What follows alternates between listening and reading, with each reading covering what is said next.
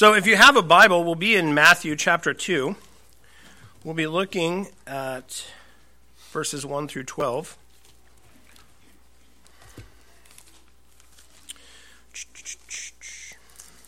Okay, here we go. Yeah, so we've been talking about the 14 generations, the generations between the return of the exiles and the coming of Christ, and all that God was doing during that time. He was silent as far as Revelation went, but as we have seen, he was quite busy.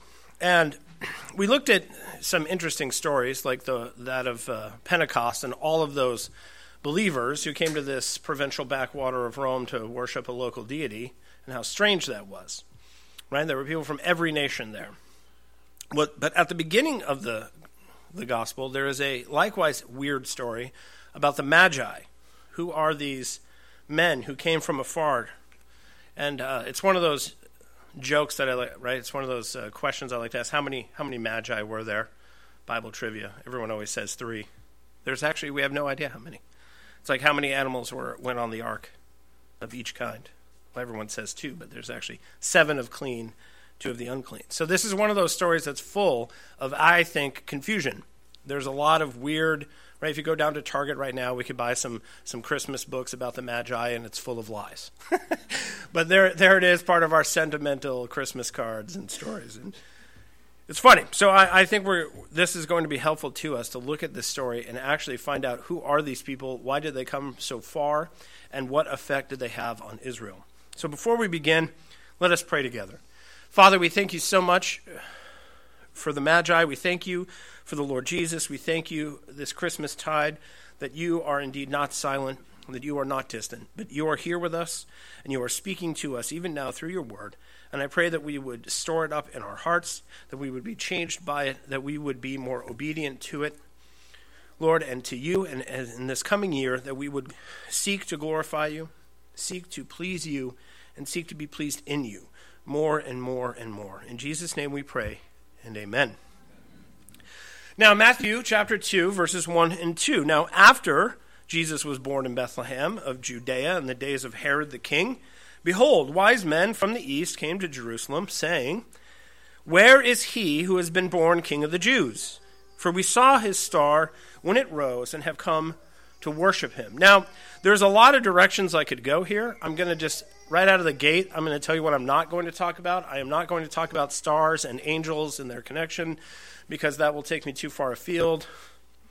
The heavenly host is all over the Christmas story. Angels are coming and going, and there's the star, and what is the star? And is it the star the Chinese saw around 6 AD? Is it the planets converging like many people saw in the skies over the ancient Near East at about the same time? I'm not going to get into all that. We could also talk about Bethlehem and how it's the bread basket, how it's the city of bread, and lo, the bread of heaven, the manna of heaven descends into the bread basket to feed the world. All of these things I'm not going to talk about. What I'm going to talk about are these men, these Magi. Now, your Bibles say wise men, but that's not the word in Greek. The word in Greek is Magi. And in the Septuagint, and writers like Philo and Josephus, they translate it as magicians. Wise men is not the most accurate translation. Now, I say magicians, and everyone's like, oh, no, here we go. Mike's going to go all Harry Potter on us.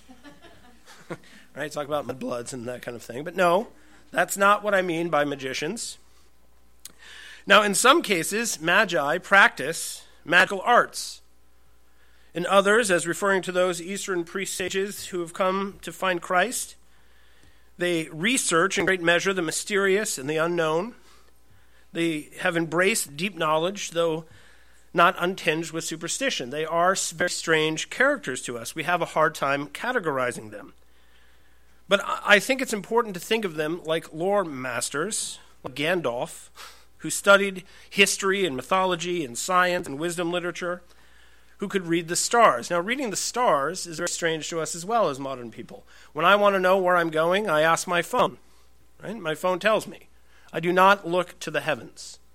I never go outside and think, oh, I need to get back to Bothell, and so I look in the sky and I'm going to go that way.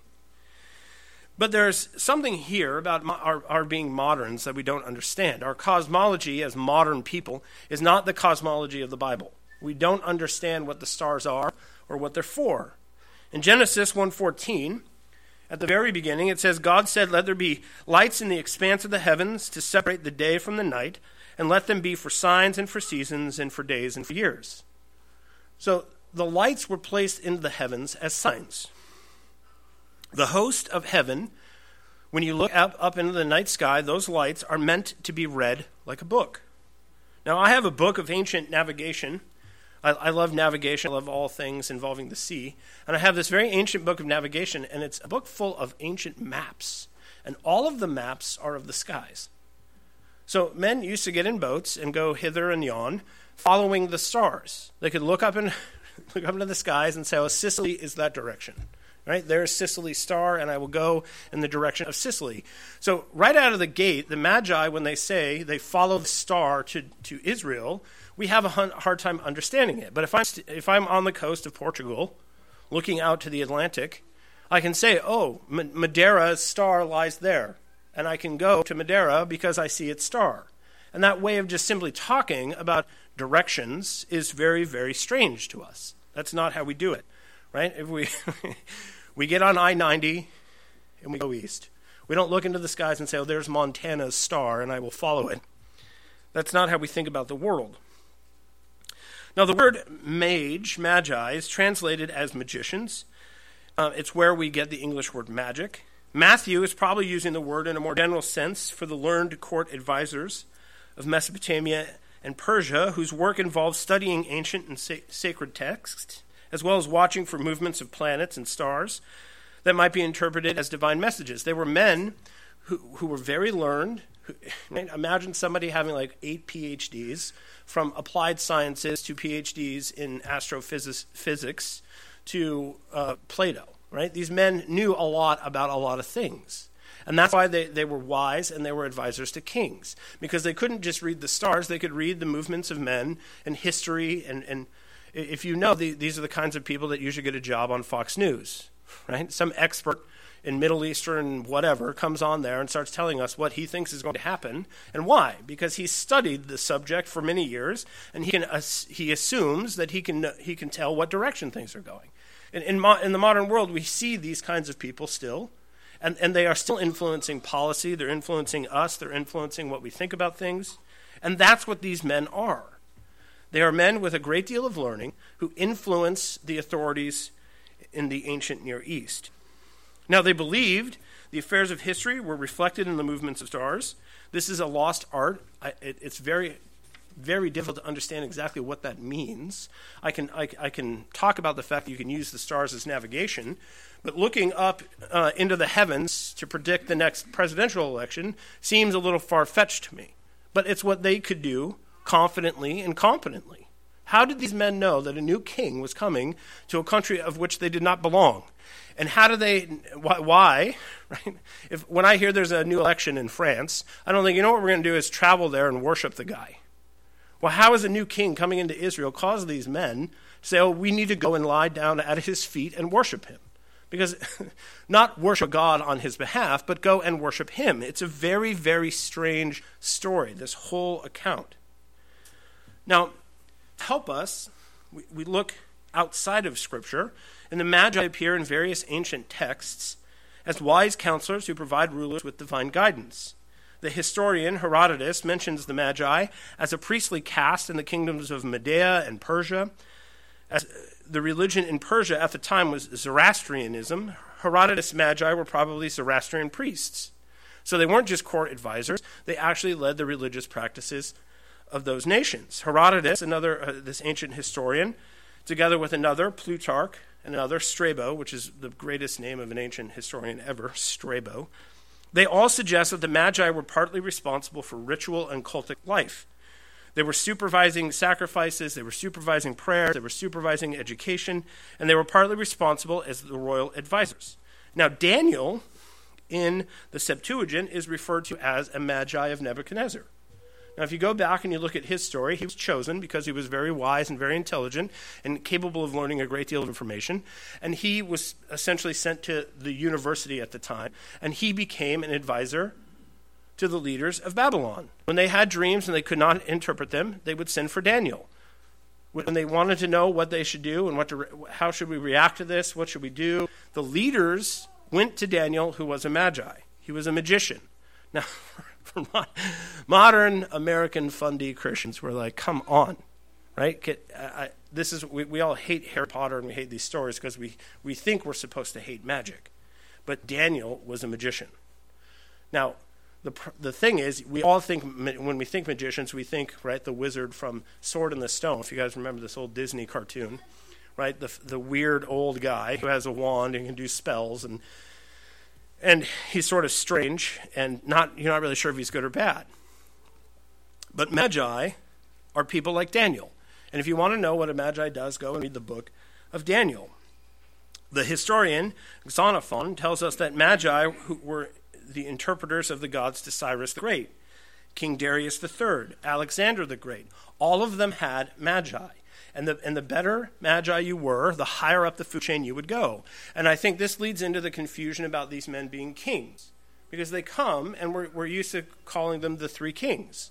But they weren't themselves kings. They were used to going to courts and giving advice to kings. That's why they're welcome in Herod's court. But they themselves were very powerful men. Now, when we are talking about magic, I keep referencing Harry Potter here, there's something about magicians from the ancient and medieval world that we don't understand. And as usual, I'm going to bring my Oxford Don friend, C.S. Lewis, into the room so that he can help us to understand this. Because one of the things he really wanted his students and his readers to understand was that magicians in the ancient world and in the medieval world were very different than what we think. Now, C.S. Lewis in The Abolition of Man said this: "There is something which unites magic and applied science, while separating both from the wisdom of earlier ages. For the wise men of old, the cardinal problem had been how to conform the soul to reality, and the solution had been knowledge, self-discipline, and virtue. For magic and applied science alike, the problem is how to subdue reality to the wishes of men. The solution is a technique, and both in the practice of this technique are ready to do things hitherto regarded as disgusting and impious, such as digging up and mutilating the dead."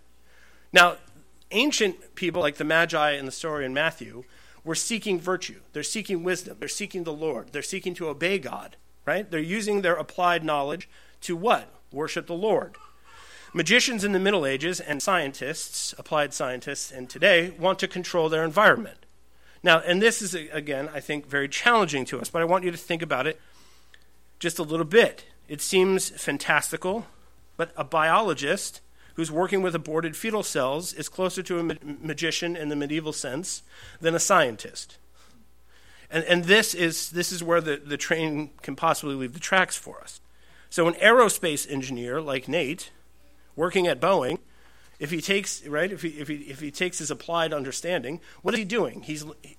God has created gravity. He's made it so that man cannot fly. So we have this magician in our midst, Nate, who goes to work and figures out how to put you into a steel box and hurl you through space, defying all the rules as we understand them.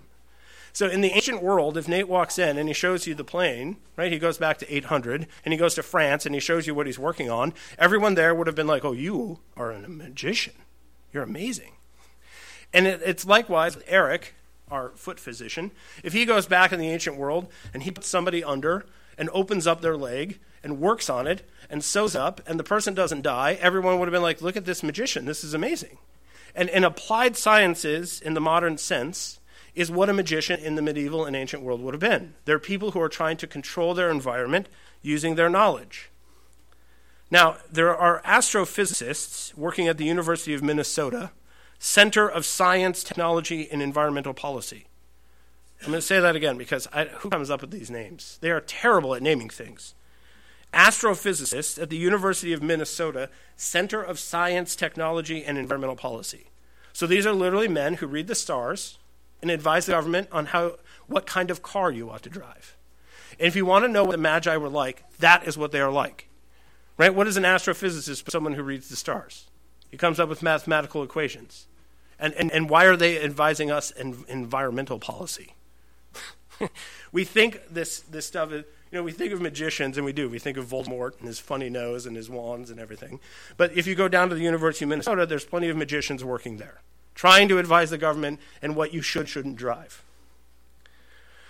There really is nothing new under the sun. Now, this designation of magi as wise men is not entirely misguided. I just think it's misleading. I think they translated that way because they're uncomfortable using the word magician, frankly. Because the guys who are interpreting the Bible and writing it in English for us don't want to have to explain what they mean, because they think a modern reader is going to read that and think you're a nut. Just like they won't translate the word unicorn as unicorn, but I digress. Now, we find other magi in the Bible, and it helps us to understand who these magi in Matthew are. In Acts chapter 8, there is Simon Magus, a Samaritan who practices magic. And we talked about this before. There were, when the Jews went around the world, right, as they got dispersed, people thought that they could somehow, because they served the God who spoke the world in being, that they could control the environment because they're Jews. Think about even now the myths about the Jews, right? They're secretly controlling everything. And there's all these stories about them, as if they have some sort of magical power to run the bank covering the whole world. I don't know how exactly anyone would pull that off, but apparently Jews are super magical. And in the ancient world, Jewish people could, if they were cynical and wanted to get rich, set themselves up as magicians, right? You come in with the funny clothes and the funny words, like a witch doctor almost. And that's what Simon Magus was. He's said to have amazed the people by his acts of magic. No indication is given as to whether his works were trickery or if he was drawing on some sort of evil power, but he was the one who tried to buy the Holy Spirit. He's like, look at that power. And he tried to give money to the apostles and say, give me some of this magic that you have. Because look how you're going around and doing what? What are they doing by the power of the Holy Spirit? They are controlling their environment. They say to people, stand up and walk. They say to people, you can now see. They're doing what appears to be magic. And when we think of miracles, this is why I like C.S. Lewis, he helps us to understand what is a miracle. It's the ultimate power over our environment. Right? The God who spoke everything into being is the most powerful being, and he absolutely controls his environment. He can walk on water. He can say to a tree, you're never going to grow fruit again. He can take a loaf and a fish and feed 5,000 people. This is who Jesus is. And all of these categorically, I think, throw us a little bit. Did you ever think of God, the Father, being the ultimate magician? Well, if we're talking about the fact that it's controlling your environment, there is no greater magician in the world. In Acts chapter 13 also, there's a Jewish man named Bar Jesus, and some English versions translate that as the sorcerer. And Bar Jesus is soundly condemned by Paul. There's no evidence that he practices as a sorcerer, but that's what they call him, the sorcerer. And all of these men are magi. So what you find here and in other texts outside of the Bible is that magi aren't necessarily always bad or good. They can be either. So then who are these magi who come seeking Jesus? Who comes to Herod's court? Are they good magi or bad magi? What are they using their knowledge for? What are they attempting to accomplish? Furthermore, the magi connect Matthew's account with the Exodus. For Herod is a greater Pharaoh, as we will see. Pharaoh was subjugating the Jews before the Exodus, and he was slaughtering the little babies.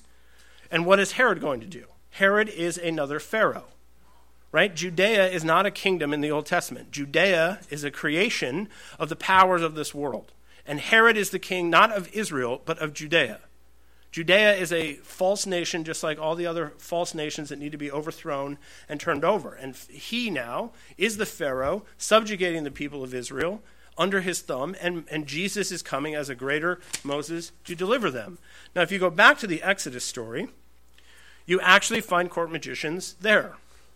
And this is right. Moses comes in with his stick, and he is a greater sorcerer than the sorcerers of Egypt. This is what we read in Exodus chapter 7, verse 10 through 13. So Moses and Aaron went to Pharaoh and did just as the Lord commanded. Aaron cast down his staff before Pharaoh and his servants, and it became a serpent. Then Pharaoh summoned the wise men and sorcerers, and they, the magicians of Egypt, also did the same by their secret arts. So Moses is given a staff that turns into a snake. And it turns into a snake because why? Because God said, do this, and this is what will happen. Now, how do these court magicians of Egypt conjure the same trick? It's very, very mysterious how they're able to do this. They are somehow able to tap into a power that's able to change their environment. This is a story that occurred. This is not mythology. These men are sorcerers who can turn sticks into snakes. Now, if you met a man who had a stick in his hand and he threw it on the ground and it turned into a snake, how would you treat that man? Right? Would you think, oh, that guy's just a nobody? Or would you be like, that guy's terrifying. That guy's terrifying, and I'm going to follow him. I'm going to listen to him. I'm going to put him in charge. But what I love is that Moses' snake eats the other snakes. He's like, you may be able to do this same trick, but my snake is greater than yours. Right? It's not that one uses magic and one doesn't.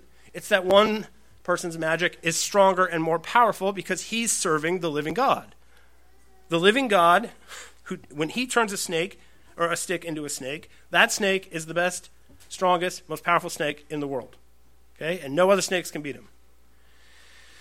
The Magi of Egypt could control their environment through their arts like God's prophet, but their magic wasn't as powerful as Moses. And this, I think, parents, okay? I'm going to go back to Harry Potter. I don't understand necessarily why so many Christian fundamentalist parents hate Harry Potter. My problem with Harry Potter is not that there's sorcery, but that everybody's magic has the same source. There's just magic, and you're either good at it or you're not. Whereas in the Bible, right, if you have power given to you by God, your God is stronger than their gods. So if you're writing this story from a Christian perspective, Harry Potter should have been able to whoop everybody because he served the living God or not. Right? That's the problem with stories where they're using magic. Right? As if there's some book in the back, and if we both study it, we can either be really good at it or not.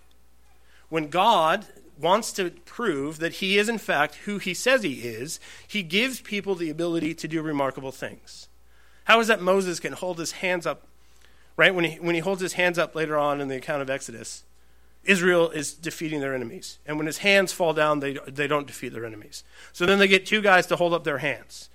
Now, if I've studied enough military history, that is never a strategy I would think of. You know what we'll do is get Napoleon out here, and we'll lift his arms up into the sky, and we will defeat our enemies.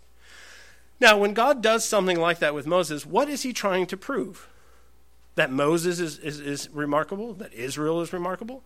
No, here, you want to defeat your enemies? I'm going to do something silly like this. Go out there and raise your hands in the air. And, oh, look, you're a man. You can't even hold your hands up all day long. So here, we're going to get some people to help you hold your hands up. And as long as they do that, you will defeat your enemies.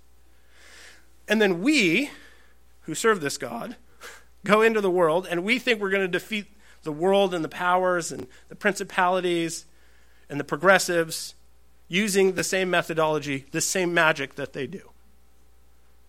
When we have to think, we're serving a God who does things differently. Whatever the version of sending Moses out to hold his hands up is the thing that we need in 2023. Now, what is that? I'm not going to pretend to know. But we're looking often to the wrong things to deliver us. Right? In the story of Jesus coming to earth, his birth, the last thing anybody would have expected were magi coming from a foreign country to be the ones who want to worship the Messiah of Israel. God does strange things. He does what we do not expect. He does it in ways that we do not expect. And I think we read the Bible, and there's so much of this kind of stuff, and we don't understand it, and so we ignore it. The supernatural, the miraculous, the otherworldliness of God, sometimes we miss it because it's so strange. And what the Magi do is they come at the very beginning of Jesus' advent, and they show us that this is not kings like other kings. This is a person who is not just a person. This is a person, unlike any other person who's ever been born, who's going to accomplish things unlike what anyone else has accomplished, and he's going to do it in the most unexpected ways. That's what this story should tell us.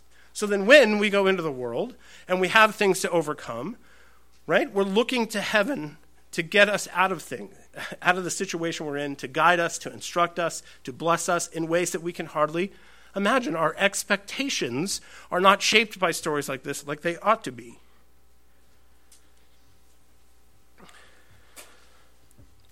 In Matthew, these magicians, these wise men, these foreigners have come from the east to revere the King of Israel.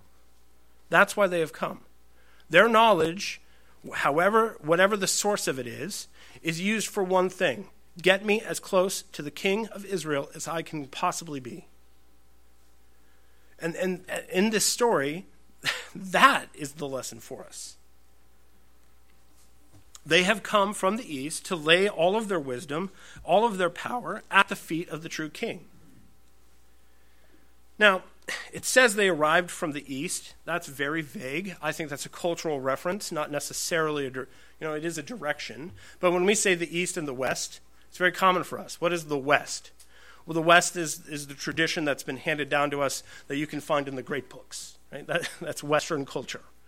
And so when they say the east, I think it's not right? If you look on a map, there's no east. That's not a country. But they've come from the east. And I think it's not important where they came from. I don't think it's important how many of them there are. It's not important what their names are. But this is another thing that people get very confused by. Are these men believers or not? Are these three men, these magi who come from afar, are they believers?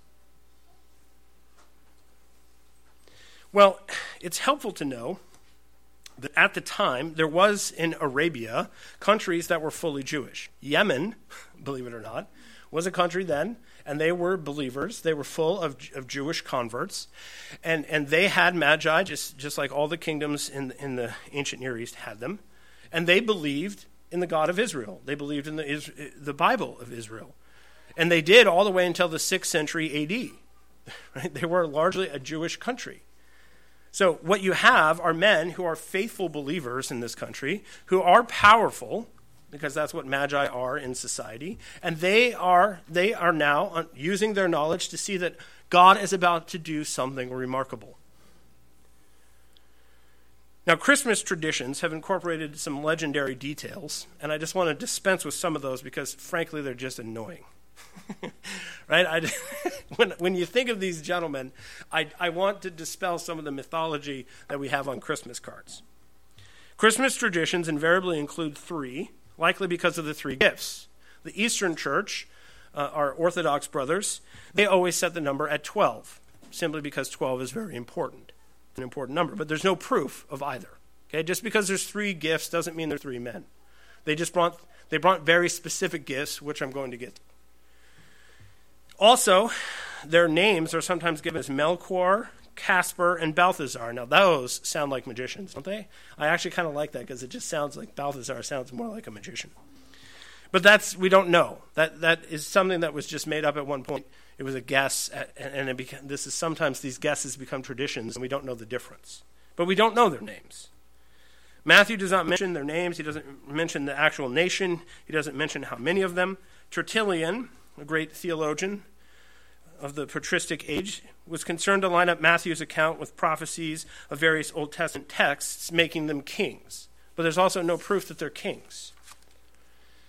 The Magi, they were high-ranking, like Joseph or Daniel. They would be wealthy. They would be at the highest level of authority. They would have ready access to whatever court they wanted to go to, right? Just like diplomats. If the diplomat came from Italy to the United States, who would we take him to see? Right, the manager at Burger King, or we would take them to see the president, right? They have a calling card that gets them into places that you and I do not get to go. And the Magi are like that. They don't go to King Herod because they're kings. They go to King Herod because that's who they advise. That's who they hobnob with. Now, the astronomical phenomenon, the star in the heavens. All I'm going to say about that is this. It's not a normal star. Okay, there are lots of stars that move. There are stars that come and go. All of a sudden, we find new ones all the time. There were several astronomical events during the first 10 years of that time, and we don't know what it's attached to. I will say that usually stars do not come to rest on a house. If Jupiter suddenly descended upon Bothell and rested above my house, we'd all be dead right now, right? So whatever the star is, it's not what we would normally consider a star. Now, in Matthew chapter 2, verses 3 through 6, we read this. When Herod the king heard this, he was troubled, and all Jerusalem with him, and assembling all the chief priests and scribes of the people, he inquired of them where Christ was to be born. They told him, in Bethlehem of Judea, for so it is written by the prophet, and you, O Bethlehem, in the land of Judah, are by no means least among the rulers of Judah, for from you shall come a ruler who will shepherd my people Israel. Now Herod the Great was a half-Jew, half-Edomite, who through accommodation to the Romans ascended to power as a client ruler in Israel in 37 BC.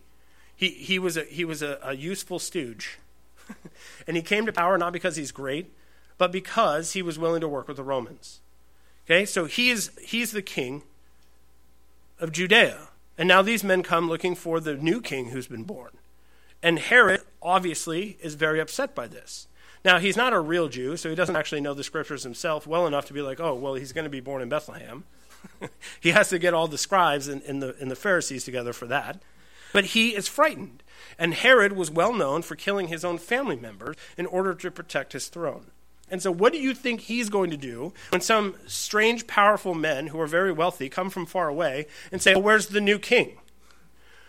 He's not going to take it well. He's not going to take it well. Herod, despite his pagan background and powerful influence in the Babylonian and Persian courts, these magi recognize and worship the Christ child for who he is. That's why they're there, and they don't know the lay of the land. I think this is very interesting. If they knew more about Herod, I think it tells us something about who they are and where they came from. If they knew anything about Herod, I would not walk up to this guy and say, oh, where's the new king?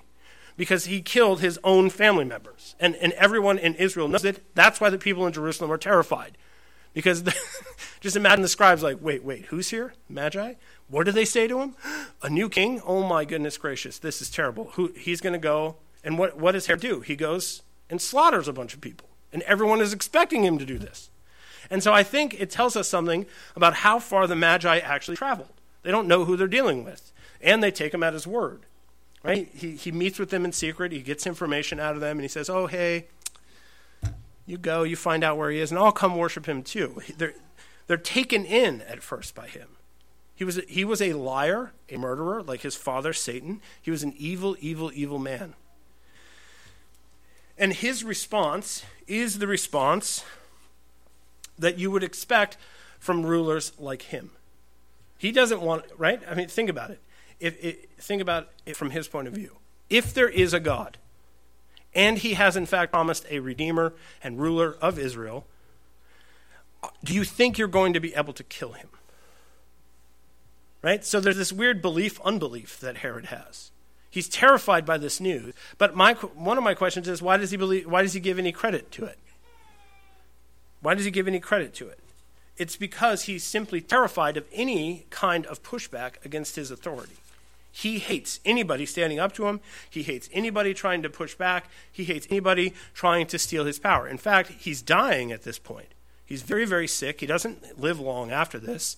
And so his calling card at the end of his career is to slaughter a bunch of babies. Like, what kind of man is that?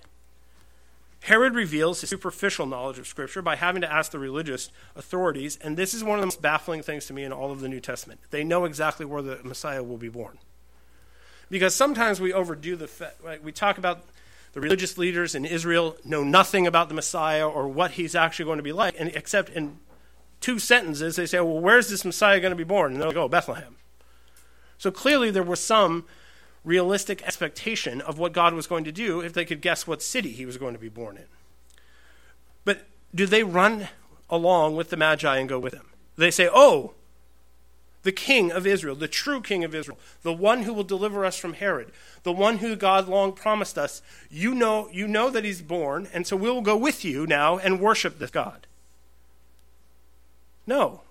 They have knowledge, but it does not result in any action on their part. Herod is a false shepherd, and to make it clear, he now tries to use the Magi in a conspiracy against the actual king, the living God, Jesus Christ. It says in Matthew chapter 2, verse 7 through 9, and Herod summoned all the wise men secretly and ascertained from them what time the star had appeared. And he sent them to Bethlehem, saying, go and search diligently for the child, and when you have found him, bring me word, that I too may come and worship him. After listening to the king, they went on their way, and behold, the star that they had seen, when it rose, went before them until it came to rest over the place where the child was. This is a straightforward example of Psalm chapter 2, verse 1 through 3. Why do the nations rage? The peoples plot in vain.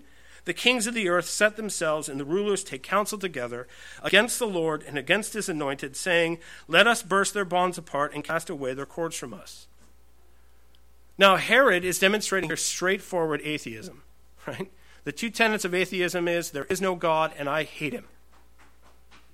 So he clearly doesn't really believe that this king that the Magi are telling him about is actually who he says it is. And yet, why does he want him dead?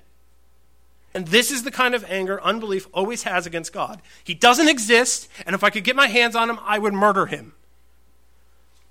And he sends soldiers out. Any true creche that you're going to have at Christmas time. We have little baby Jesus and his mama there and some donkeys. And a lot of families put these out. And what I like to do when we used to have one in my house is I get all the G.I. Joe figures I can with guns and I put them there with the creche. Because Herod's soldiers are a part of this story. He doesn't believe in God, but he hates him. And he's willing to go out and slaughter a bunch of children. Now, on the flip side, why would God allow such a thing? And it's foreshadowing in this whole story. The first martyrs of the Lord Jesus Christ, after his descent, are a bunch of children who don't know what's going on. And that is a very sobering fact. Because the God that we serve, right, he is good, but he is not safe. He's not safe. Any association with him, even if you don't know that he's there, right, any association with him is very, very, very dangerous. And this is something we also overlook in this story. To simply be born in the same town as him was worthy of execution. Right? And the Magi, right, what do they do after they actually come and worship him? They don't go back to Jerusalem. They don't go back to Herod. Why? Because now their association with Jesus has marked them as men worthy of death. It is a dangerous thing to be associated with the Lord Jesus Christ. Isn't it? Or is it? Right? It hasn't been for many years. Is it dangerous now? Right? Right now, how does a religious exemption in this state work? Do they take that seriously? Is our association with Jesus becoming increasingly dangerous? Yes. Why? Because it always was. We did not understand the grace we were living under. We did not understand the goodness that we were living under. Now the Magi at this point, they proceed. They're here for one purpose. They're not, get away from me, Herod, I'm done with you. I don't care to hear anything from your scribes who clearly know where the guy's born but don't want to come with us. They proceed to their true task. Matthew 2, 9 through 12. After listening to the king, they went on their way, and behold, the star that they had seen when it rose went before them, and it came to rest over the place where the child was. When they saw the star, they rejoiced exceedingly with great joy. And going into the house, they saw the child with Mary his mother, and they fell down and worshipped him. Then opening their treasures, they offered him gifts, gold and frankincense and myrrh. And being warned in a dream not to return to Herod, they departed to their own country by another way.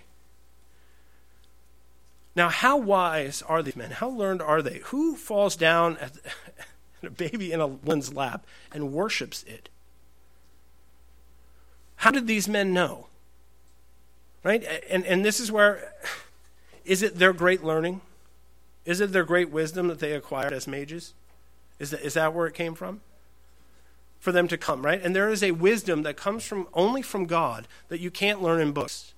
There is a wisdom that comes down from heaven, that rests upon us, that is a gift from God that you cannot acquire in any other way.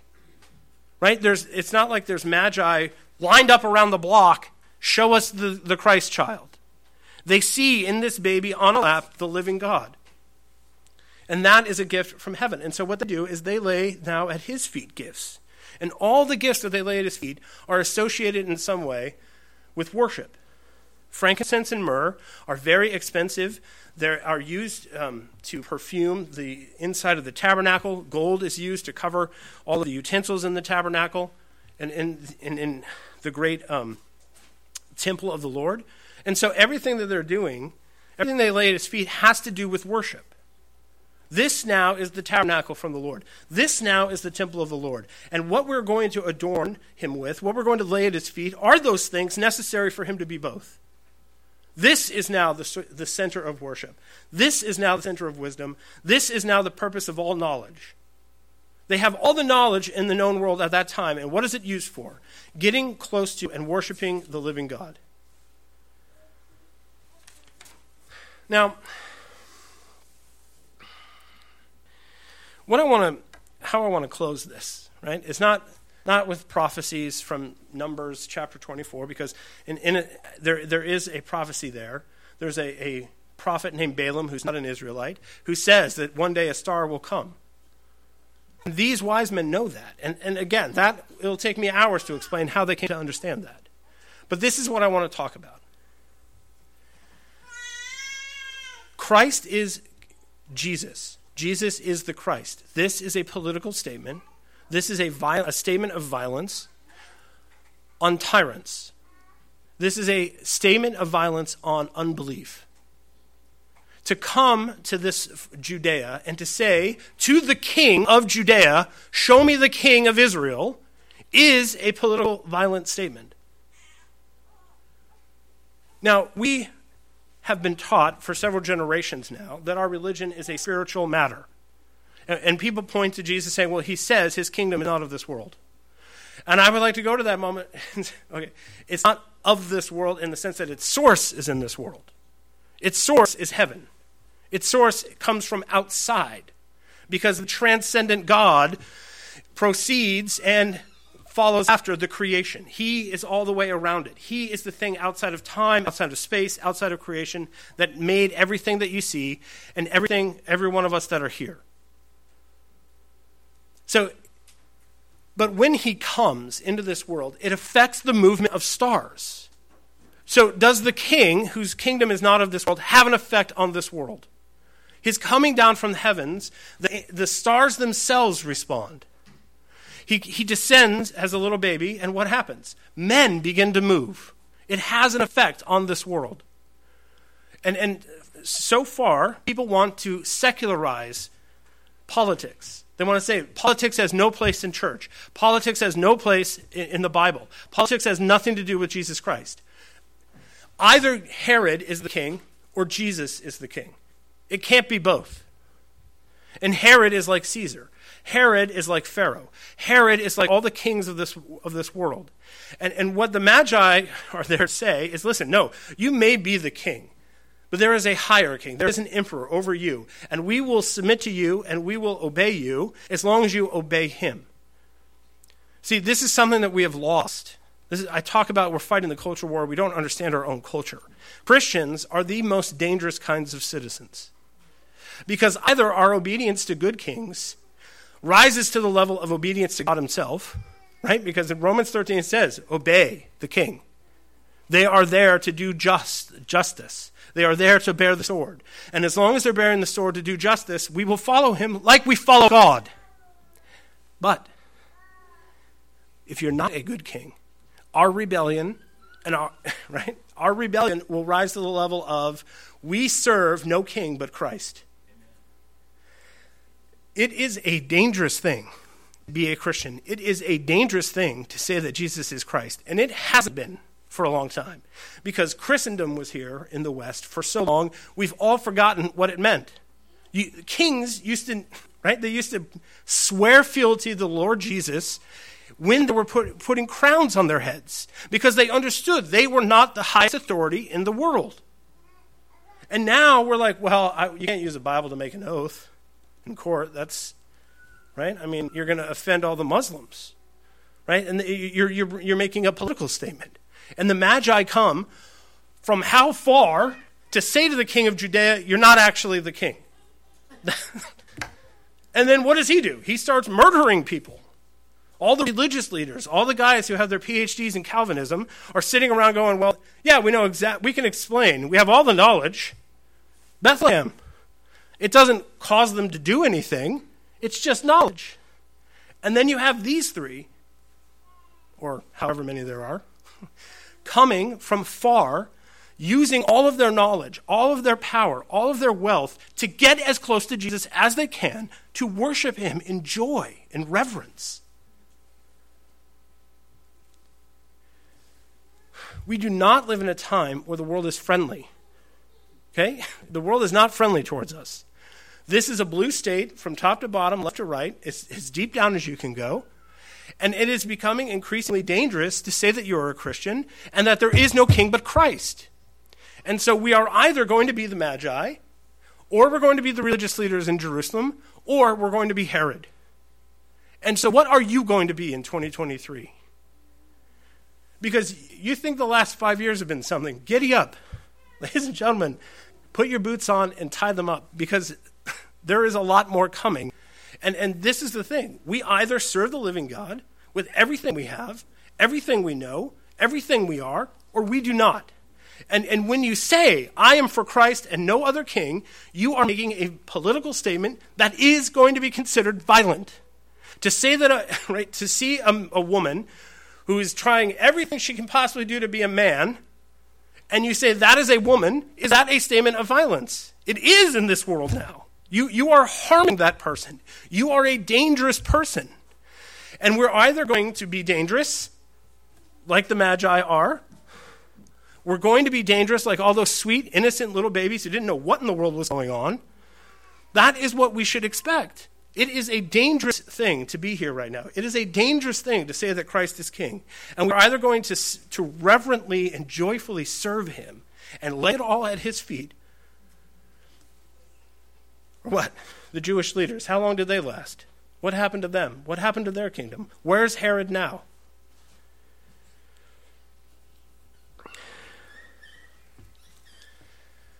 Christmas is so full sometimes of sentimentality. But I love the fact that that Christmas spans the 2 years. Everybody's making such a big deal out of the fact that it's New Year's. But Christmas covers both last year and this year, right? We're going into January when everybody else is looking for resolutions about their weight, right? We can barely get the pants on because Christmas was so good to us. Right, and we all got the cards of the 3 wise men on the camels. They don't have any servants or no tent, whatever. It's just 3 dudes apparently who went hundreds of miles by themselves with no food. I saw one of these Christmas cards recently. I was like, and now I've been studying this. I'm like, there should be like 50 other people there, like carrying at least water.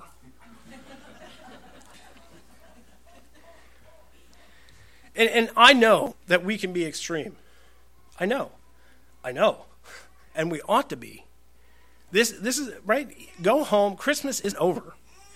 The Lord Jesus descended, and it is a dangerous fact. And the kings of this world are either going to kiss him, or they're going to be crushed. We either take refuge in him, come what may, risk it all on who he says he is, or not. And I've said this before, and this is how I will honestly, I promise, end it. If all it meant was that he came and died, that was all that was required of him, then why not let Herod finish the job in Matthew 2? But the fact that he had to then go and grow up and have a ministry and have a life and serve Israel and go through everything that he went through for 35 years or so and die the way that he did, that means something, right? And it's instructive to us, and we need it. We need to look at it. We need to understand it. We need to understand who he is and how he's reacting to people and what's important to him and what's not important to him. The life that he lived is as important as the fact that he died. And how? How are we going to go into this world where it's so dangerous, where we're making these politically violent statements like you are a man? How are we going to go out and do that? Well, the story goes on. Okay? Christmas covers both of the years. It starts in 2022. It ends in 2023 because this story goes on. It's not attached to a year. It is a life. It's a lifestyle. It's who and what we are, not just while we're sitting here, but while we're out in the world. And so you're here. And I'm telling you, do you want food for this week? Do you want strength for this coming week? Do you want understanding? Do you want purpose? The living God did not remain in heaven, but descended as a child. And he lived. And man, did he live. And you go forth and do likewise. In the name of the Father, and the Son, and the Holy Spirit. Amen.